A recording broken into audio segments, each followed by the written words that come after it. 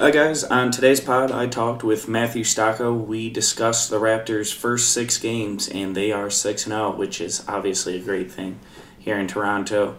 The Raptors have had an interesting start to the season. They've had a just wonderful starting unit that has really dominated teams, and they've had a bench that struggled, and really after seeing the bench dominate through so much of the season last year, that's something that we need to get used to. Me and Matt touch on that. We talk about the first 6 games of the season, what we've liked so far this season, including a renewed Serge Ibaka, and just general takeaways about the season so far. McGrady looking. Loops it in. Carter's going to get a shot off. He does. Got it! Ross and Amir. Here's Jose. 3 seconds. Gives it to DeRozan. DeRozan's fading. What a tough shot. And it goes! DeRozan with plenty of time. It's 5 seconds. DeRozan on the drive and kick from the corner. Van Vliet. Then good. A 2. The Raptors lead with 1.1 to play. So Matt, how are you doing? Mike, thinking about it just before we jumped on here too, it's an interesting situation the Raptors find themselves in because it's the last 2 undefeated teams in the league, and it's really tough for the Raptors. The schedule makers against the Raptors, as always, as the Raptor fans like to say, because if they lose to Milwaukee, the conversation will be, well, maybe the Raptors aren't the best team in the NBA. If they win against Milwaukee and lose against Philadelphia, it's like, well, see, they're just on a hot streak, and Philadelphia is really the 3rd best team in the NBA, and it just shows that the Boston Celtics are the 2nd. So it's an interesting beginning of the week for the Raptors. Right. I guess let's kind of just go into what the Raptors have done so far this season. If I said to you, Matt, what's the biggest surprise to you so far this season, what would you say? I would say the biggest surprise, to be honest, has been the chemistry because for the most part it's actually been really good. Of course, there's still a lot of isolation plays, and I think that is more so coming from a place of the Raptors kept the playbook simple to help integrate Kawhi and Danny Green and some of the other newer pieces onto the team, but the chemistry, especially on the defensive end, has been really great for me, and I think that's where Nick Nurse is really excelling as well. Watching every pregame show and listening to all of his interviews and stuff, he really does seem like he has that group mentality and seems like a guy who can really help get a team to gel, and just seems like that a coach that values that a lot. And I think that's really helping this team find its rhythm. And it's a really interesting process to see it come together so quickly, because out of all the other elite teams in the league, I don't think any of them had this a bigger hurdle to get over from a chemistry perspective in terms of integrating a new top guy, a new starter, and a new coach as well, right? And I love seeing that, because the talent has always been there, right? And we knew the talent was there, but it was a big, huge chemistry question. I'm not even really referring to Kawhi. I think even if, you didn't have somebody who is not necessarily wanting to be there, or we don't really know Kawhi's mindset, but Toronto obviously wasn't his top destination. Even if you were integrating a new top guy, like that's still, in a new coach, it still takes time. Regardless of everybody wants to be there, is on the same page. So to see it coming together, I think, has been the biggest surprise for me so far. That's a good point. As far as the isolations are concerned, Kawhi Leonard is kind of an isolation player. That's his skill set. He's very skilled at running isolations at some level. The Raptors are going to integrate that into their offense. He's not a huge pick and roll guy, so fans might be upset that, this is a return to the old style. In a way, it kind of is, because I do think Toronto will run more isolations this season, but at the same time, it's different when you're running it with Kawhi Leonard as opposed to DeMar DeRozan. In my mind, go ahead. Sorry. No, and I was just going to say, and that's not saying that I don't value that, because, and we've seen it so far in a few games in that Dallas game, especially where we just needed a basket, right? We just needed to somebody to score, and you're going to put it in Kawhi's hands and give him the best possible spot around the elbow there for him to work and get it done. And I think you need to value that as well, for sure, and it needs to be in there. Sure, it's like having a motion offense when you have LeBron James. At some level, it's just not going to happen because it shouldn't happen. LeBron's really skilled at getting the ball and dissecting the defense, so you're not going to run this big motion around him. In that same respect, Nick Nurse has to coach to the skill sets of the players on his team, and Kawhi's he doesn't have the tightest handle. He's not the smoothest operator out of the pick and roll. His best skill set is kind of grabbing the guy, isolate him on the side, either doing a little post-up as we've seen throughout the season, or just taking a guy one-on-one and operating to his advantage. He works better with more space and a more isolated system, so that's why you've seen Nurse run that so far. Yeah, totally, and it's working. I mean, the ease of shots that, especially from three, is really nice too. And I mean, I think if we were to talk about other great surprises, is that, you know, the addition of someone like Danny Green is really just opening up the floor and allowing shooters to get open threes. Of course, there's always some concerns about Siakam being in that starting role and hitting and, he's going to be forced to shoot that three because he's going to be left wide open. And then CJ Miles struggles shooting the three, especially when he is open, as well. I think are two concerns from that come out of that motion offense. But Siakam's hit a few, and that's good. And JV's been dared and finally is starting to find that as well. So. I mean, all around, I think it's really good on the offensive end, and it's fantastic on the defensive end. Right.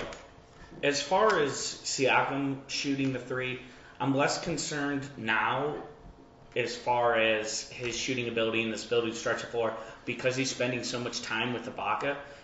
To me, you can always have one guy who can't shoot the three on the floor. The problem is when you start to compound that with two or three guys who can't shoot. And as long as he's with Ibaka, who launches a heavy amount of three-pointers a game, it's not as big of a concern to me that he can't shoot, or at least, he only shoots when really dared. Do you think that's part of the reason why Nurse is not playing Siakam and JV as much together, is partially to help continue to spread the floor out that way? Yeah, I think that's a big part of it, at least. I think when you put Siakam and Ibaka together, one, it creates a lineup that is kind of switch happy and that you can switch a lot of things. I also, when you put Siakam with Ibaka, sorry about that. When you put Siakam with Ibaka, like I said, it's only one minus shooter on the court, and that's why, to me, Siakam has been starting in all these games. It's because you pair him with Kawhi Leonard, Danny Green, Kyle Lowry. That's three elite shooters. So I would rather pair him with three elite shooters rather than put him in the bench unit where you have DeLon Wright, who's an okay shooter, and things like that. I would rather pair him with more shooting on the court, so that means that he's always going to be in the starting lineup from now on, I believe. Yeah, I think so too. I think at this point, the starting lineup is pretty much set, except for situations maybe perhaps when you have a gigantic big man on a team. And I'm trying to think if there are any situations that were the starting lineup where that could happen, where you start JV. But I think that this starting unit that they have is a very elite defensive group. I mean, there's a lot of defensive potential amongst all the positions. Right. Well, I think JV has started in 3 of the 6 games. I'll double check right now. But I thought it was 2. I think it might have been 2. I'll look it up right now. But for the most part, I see Ibaka's at least the closing power forward. So Ibaka started 3. JV has started the other 3. Oh, okay. I believe as we move towards a season a little bit more, it will start to be Ibaka will start to be the nightly starter. I could be wrong on that. I have no inside information or anything, just going off a gut feel. He's certainly going to be the guy that I end the season with. that will end the games with, in my opinion. He provides more defensive versatility. Another interesting thing, at least something that threw me off guard, is totally scrapping the Ibaka JV lineup. So that was something that we saw in the preseason, and I figured we would see a lot less of it. But not see JV and Ibaka at all really shocks me. I mean, it does shock me as well because we've talked about this in the past that JV could be the third best player on this team. However, I mean, you could also make an argument right now that Ibaka's having the third biggest impact on the team. I think Ibaka playing that center position has really just allowed him to really flourish again, and he looks a lot younger. He suddenly doesn't look as old. His knees are looking better. Like it's all around really good for Ibaka. I think he's, his ability to rebound has always been there, and in the last few years he's been taken away from the hoop so much that he get caught reaching over defenders or reaching over the opponent. And I'm really enjoying watching him play because he's also being allowed to protect the rim again, and we've seen his block. We've seen him block more. We've seen him just be more active as a whole, and I think that I also feel like he might be a little bit happier in his role as well because there's certainly a lot more spring in his step. Again, still a small sample size, and it'll be interesting to see how he's performing come February. But right now, I feel that he's actually doing a really good job, and I think that if there's anything that's come out of this no JV, no Ibaka together, is that Ibaka just seems like he's found a little bit like he's gone back in a time machine and is a few years younger than he was before. Right. In my opinion, Ibaka right now is the best center on the team. He's playing out of this world. I am, not to toot my own piece, but I am coming up with a piece that we'll release probably either Tuesday or more likely Wednesday that just talks about the impact he's had and how really it's been the change to center that's made Ibaka into this new player. It's not anything that Ibaka has evolved as a player. He's not shown the ability to post up guys now. He still doesn't make great decisions. But instead, he's simply being put in a position where he can succeed. And it makes sense. He came into the league when he was a traditional power forward. He had to guard a lot of guys down in the post. He was used to hanging around the rim. As the power forwards have gravitated towards the three-point line, he's gotten only slower and older. So I'm not sure why he shouldn't have been playing power forward perhaps the past 2 years. As everybody's gravitated towards the three-point line, it only made sense that he would continue to stay around the hoop. So him playing at the center position, it shouldn't be surprising that he's playing this well, but to me it is. I guess I didn't realize it would have this big of an impact.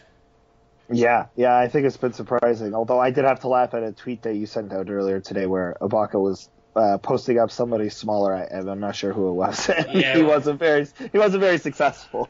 Well, yeah, it was Dorian Finney-Smith, who's the shooting guard for the Mavs. He still can't post up him. And he also had a turnover when posting up J.J. Barea, who... Yes, yeah. So, he doesn't have that skill set, and that's okay. When you put him at center, it allows this ability where playing small at power forward is one thing, and you can try to get away with it. But if you don't put a traditional center, at least some kind of a rim protector on the court, when playing Ibaka at center, then it just opens up the court for everybody. Playing small at power forward is one thing. Playing small at center is a completely different beast. Yeah, for sure. And Ibaka, but also credit to Ibaka on the defensive end because he's been holding his own against these elite centers and in some cases even neutralizing them a little bit. I know Karl Anthony Towns has some things going on with him, but the fact that he was pretty much completely neutralized in that Timberwolves game as well was I think some credit has to go to Ibaka for sure. Yeah, definitely. And he outplayed Al Horford in this game against the Boston Celtics, which was huge for them as well. So, he's been a pleasant surprise of this season. I think another pleasant surprise has been Danny Green, as you talked about him. I didn't realize, or perhaps he wasn't this elite of a shooter in San Antonio, but he's letting it fly from everywhere, and he's been extremely effective shooting in the first couple of games so far. Yeah, Danny Green's value, and again, it's all the talk here in Toronto around Danny Green is the best throw-in player in a trade ever, right? Where, we're getting this. I know it's Toronto, but it happens. But the fact that this guy is just shooting like lights out right now, right? Like you said, from everywhere. He's really spreading the floor and making teams have to play him honestly. And then on the other end, he is holding his own on defense and really proving that he is still a 3-and-D guy and that he has a lot of value and that he's a maybe not fantastic defender, but definitely above average defender and playing really well. And just his ability, just especially Kawhi's ability to find him is really great. And you can tell that there's a lot of chemistry there between those two. And it's really helping on both ends of the floor.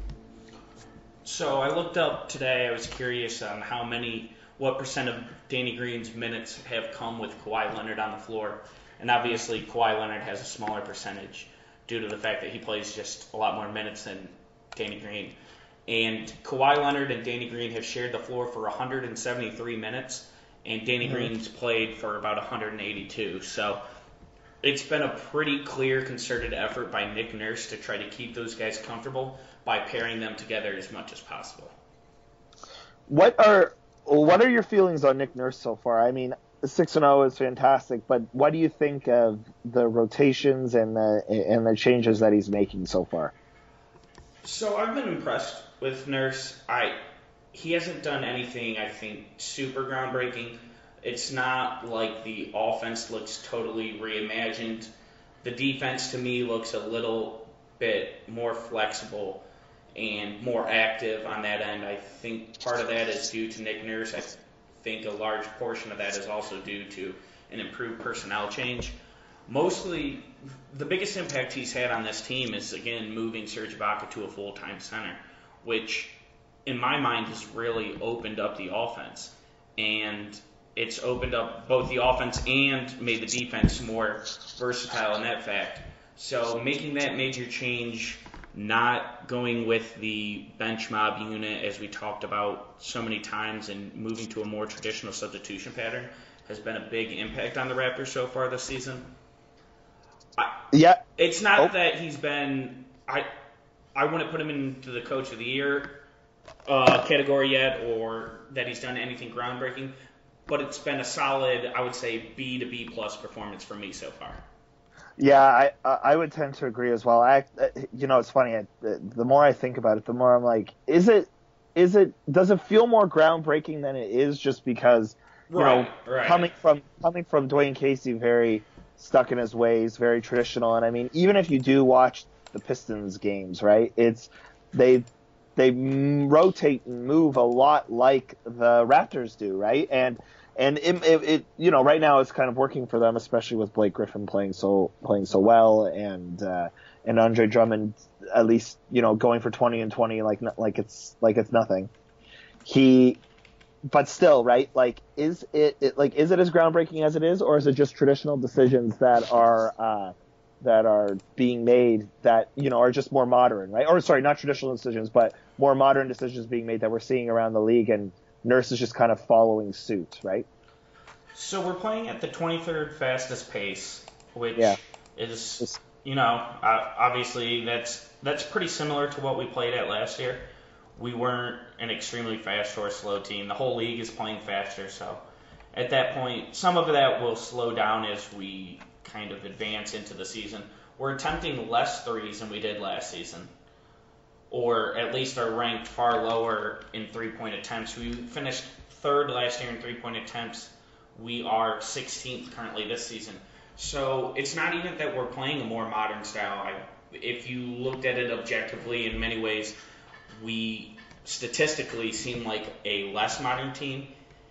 In my mind, it's just the little things like moving Ibaka to center and doing things like that have given Nurse he's done a better job. And to be frank, I don't think that Casey was some terrible coach. It's not like you got rid of Randy Whitman and got Nick Nurse. You had a solid coach. You hope that the change to Nurse is an upgrade. but you weren't moving from this total dumpster fire disaster situation. Yeah, it's not like if I mean, and this isn't even a knock against Tom Thibodeau, but I mean, there's just a dumpster fire going on there right now, right? And it's okay. You can knock Tom Thibodeau at this point. Yeah, it's pretty fair. Right. Yeah. To me, Casey was a 6 to a 7 as a coach. If you move to Nurse, who's an 8, it's not a huge improvement, but it's still an improvement nonetheless. So, to me, it doesn't have to be a gigantic improvement to still be worth the move. Yeah, and I mean, also a little bit of credit to Nurse as well with managing the rotations through some injuries as well, right? Sure, yeah. I believe we actually haven't had our full roster yet for a game, right? Because DeLon Wright was out at the beginning, and now Van Vliet's out, and it looks like for tomorrow's game it's going to be Van Vliet's out, but Anunoby and DeLon Wright they're going to try DeLon Wright again. Well, the Raptors were extremely healthy last season. It was kind of an underrated aspect of the year that no one seemed to mention. The fact that we talked about C.J. Miles' injury somewhat on the pod, and, you know, when you're losing guys like C.J. Miles, that's just par for the course in the NBA. You lose guys like that all the time. To have Kyle Lowry, DeMar DeRozan really healthy all season, that's less likely than you would think to have your 2 star players completely healthy for the entire season. So it will be interesting to see this year if Toronto has, you know, if they have durable players or if it was just, obviously I think a part of that was just kind of lucky last season. Yeah. I still really feel that they have a really above average health medical staff as well. Yeah, training staff, medical staff. Thanks. I was trying to find training/medical in my vocabulary, and yeah, but I mean, so all good so far. I think like I said off the top, this back to back and how they manage that from a coaching perspective, and how they perform is going to be very interesting. What do you think, or what do you make so far of the bench's poor play to start this season? Obviously, that was one of the Raptors' biggest strengths last year, and so far this season they've been a negative and have been, you know, not only not a strength, but they've been demonstrably harmful to the team. You know, I think it's due to several things. I mean, again, they've had to go maybe a little bit deeper than they've wanted to. I'm also very interested that in how much they've had to rely on Norman Powell in many cases. It also looks like they're trying again with this slower style, or maybe a little bit more isolation style. They are running a little bit too much, I think, of more of a one-on-one isolation plays. We've seen a lot of Van Vliet isolation plays, and I think we talked about this last week too, where we can't have Van Vliet isolation all the time. We need more ball rotation and more ball movement. On the defensive end as well, it really shouldn't be happening, right? Because the team should be set. The team is mostly set up to play the same sort of defensive style as the starters, and there's a lot of at least good defenders on that squad as well. I think it's just a little bit of offensive woes coming over onto the defensive end a little bit, and they really need to work on getting those ball rotations, getting some easier buckets, because again, a lot of buckets have also been coming late in shot clock, either trying to make something happen one-on-one or rotation into a bad 3. And it obviously can't keep happening, right? Like we can't. Again, we're in a situation where last year with this bench bump that was just on fire and such a positive for the team, on a back-to-back like this, where both games are very impactful and are going to be tough games to get. You could rely on that bench bump and to play longer stretches. But right now, I get a little bit more nervous when there are longer stretches without Lowry or Kawhi on there. And again, we run into these concerns with both of those players, and that Lowry's a little bit older and Kawhi is coming off of an injury. So we don't want to work them into the ground a la Tom Thibodeau style. We want to be able to rely on that bench to be as impactful. So I think the offensive rotations need to be a lot better, and then hopefully with some offensive improvement, looking for easier buckets, getting more people involved. I think OG needs to be a little bit more, involved. I think that he's been a little bit stagnant so far, and I don't know if that has something to do with the personal issues that he's facing with off the court, but a little bit more aggression, I think, as well is needed on the offensive end. Without Siakam on the floor and without DeLon Wright, that second unit to me lacks some kind of creation. In many ways, it's been, as you talk about the lack of ball rotation, that's partially due to the lack of dribble creation on the team and Fred VanVleet really being the only guy to me that I feel comfortable throwing into a pick and roll.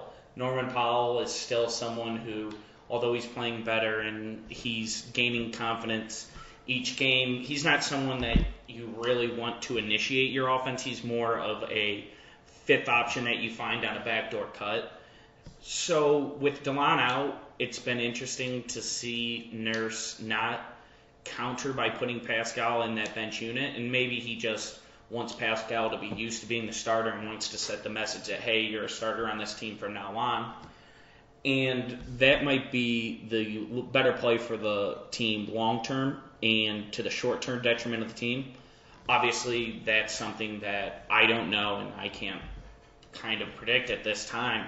So to me, it's been interesting watching this second unit, or not interesting, it's been bad to watch the second unit struggle with shot creation and really heavily relying on Fred VanVleet when, as good a player as he is, he can't be the single driver of an offense.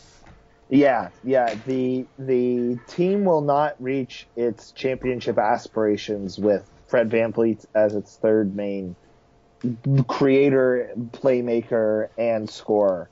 It is a little too much for him to do, and he's doing a lot of that right now. So, I mean, again, right? I think this is really gonna prove Nurse's mettle, right? That he has a really fantastic thing going with his starting unit, and I mean, it is great. I mean, from a just pure watching basketball perspective, it is great to see the starters be the clear positive over the bench, because that's how it should be. And there were some games last year where that just wasn't the case. But DeLon, for people who are like, oh, maybe we'll throw DeLon right in with a trade for somebody at some point, right? Like, he's very vital to this group, and when healthy, I think he provides that defensive versatility that is really needed, and is really great at getting into the key, finding open players, and hitting some tough shots as well in the paint. But again, more ball creation is definitely needed on that part. And then again as well, you can also use those 2 point guard combinations with Lowry as well to mix up the rotations a little bit more too. Sure, and it's been a little disappointing to me that Jonas Valanciunas hasn't taken control of those bench units and really bullied people as the backup center. When you're the backup center of a team and you come in with a team that doesn't have DeLon Wright on the floor and is going to be a little more reliant on you offensively, I wish that he would be a little more aggressive in his scoring and kind of looking for his own shot. To me, he's just been a little hesitant, and he's played like the normal JV that we see on the court. But when you're with the bench unit, you need to play more aggressive than you typically do when you're with Kawhi Leonard and Kyle Lowry. And I hope as the season moves on and he gets more comfortable in this secondary role that he's more aggressive, kind of taking the ball into the basket and demanding the ball in the post more often.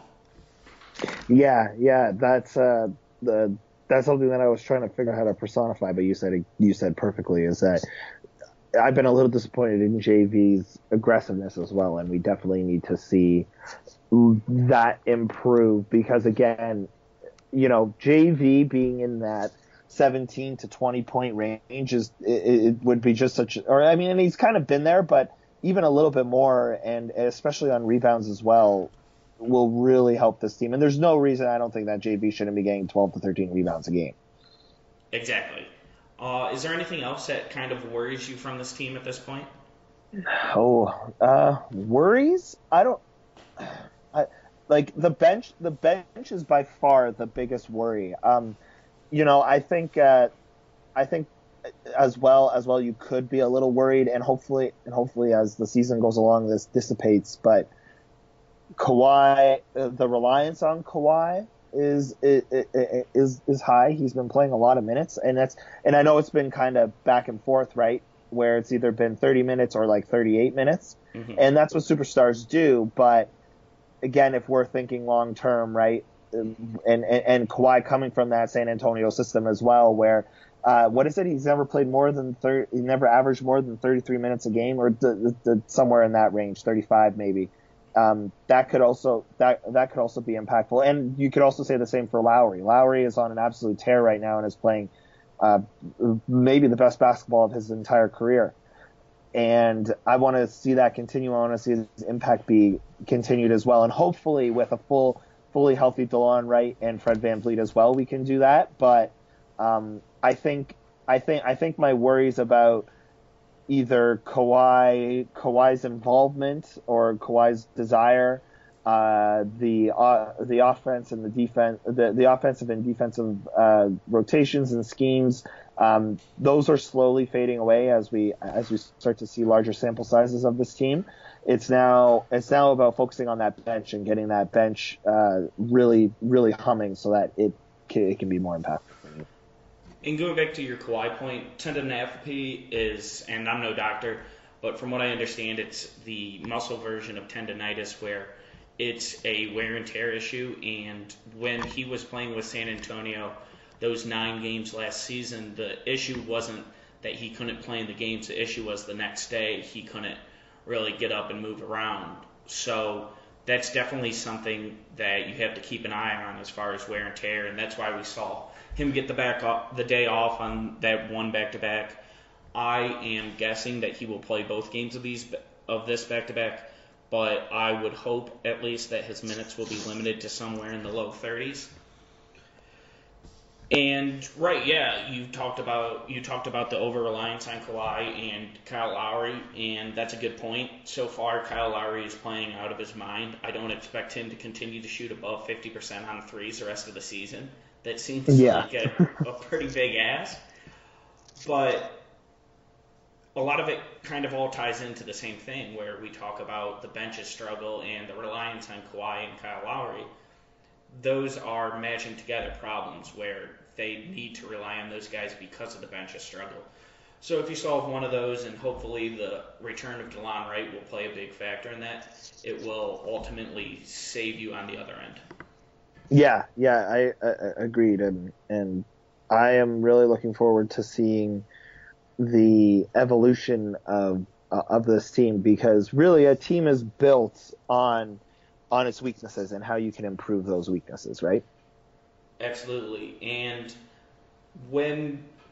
if you had to predict a game, when do you think the win streak ends? Oh man. Can I give a hopeful prediction and then a realistic prediction? Sure. Yeah, go ahead. So I will give Game my 82. No. I won't do that.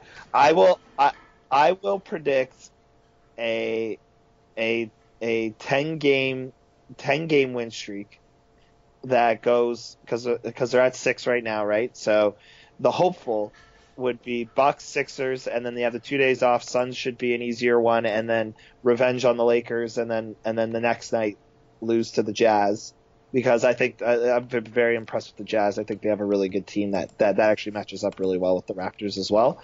But more realistic, I have a feeling that back-to-back with the 76ers with a lot of rest, that Ben Simmons could go off for a big game, and then that would be the difference maker. So 7 will be my prediction.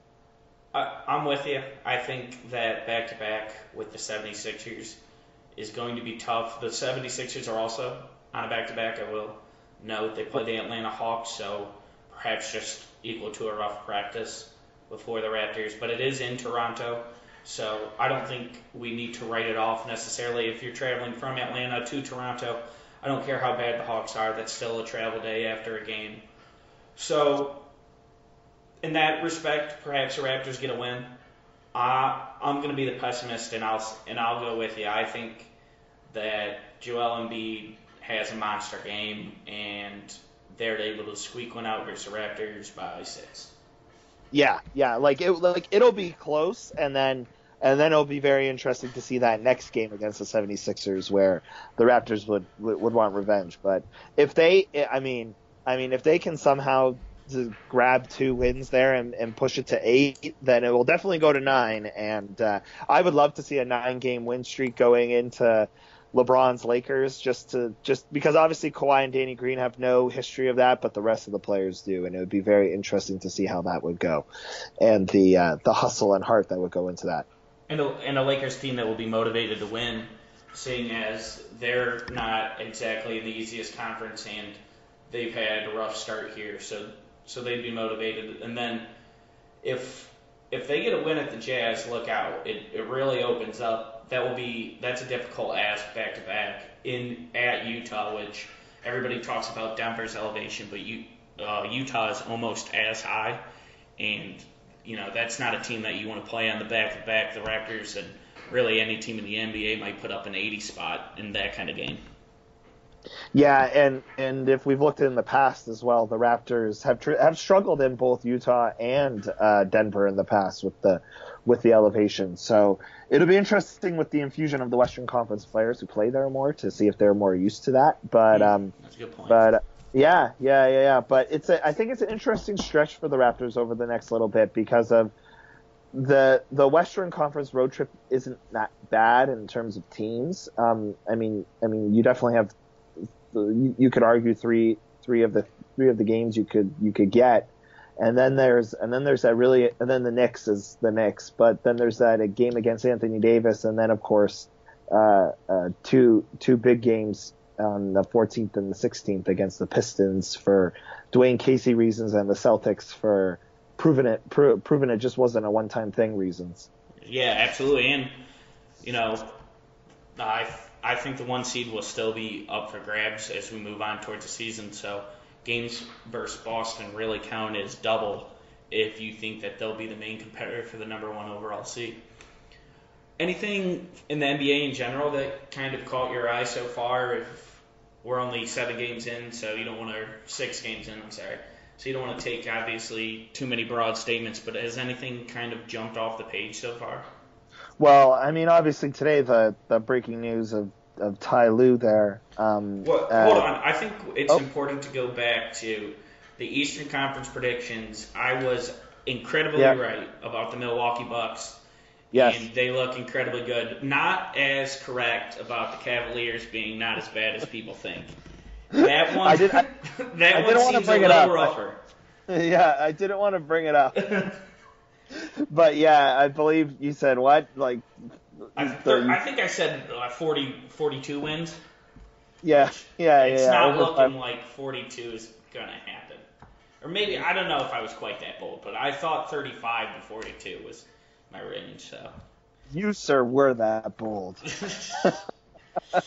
but yeah, I mean, it's tough, right? I saw it's been just reading some reactions and stuff, and I forget who said it, but somebody had a good interesting point that a lot of the veterans have been reaching out on social media today with their thanks for Ty Lue, including LeBron, and that it might have been Ty Lue's reliance on veterans that got him let go, which I think is an interesting catch-22 in that case because. But yeah, Ty Lue did what was once thought to be impossible, right? Which was bring a Cavaliers championship to back to Cleveland, and I think that commends a lot. He won 169 games over 3 years.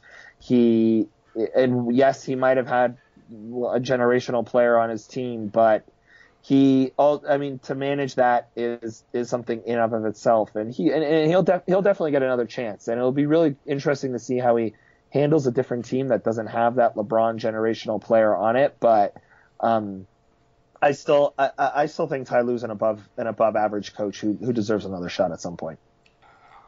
I'm not a Ty Lue guy. I don't think he's a very good coach. With that being said, I don't think he was a very good coach before the season. So 6 games in, to me, feels like a panic move and really a desperation move by the Cavaliers. I don't get why they're doing it this early in the season. I don't care if you lost 6 games.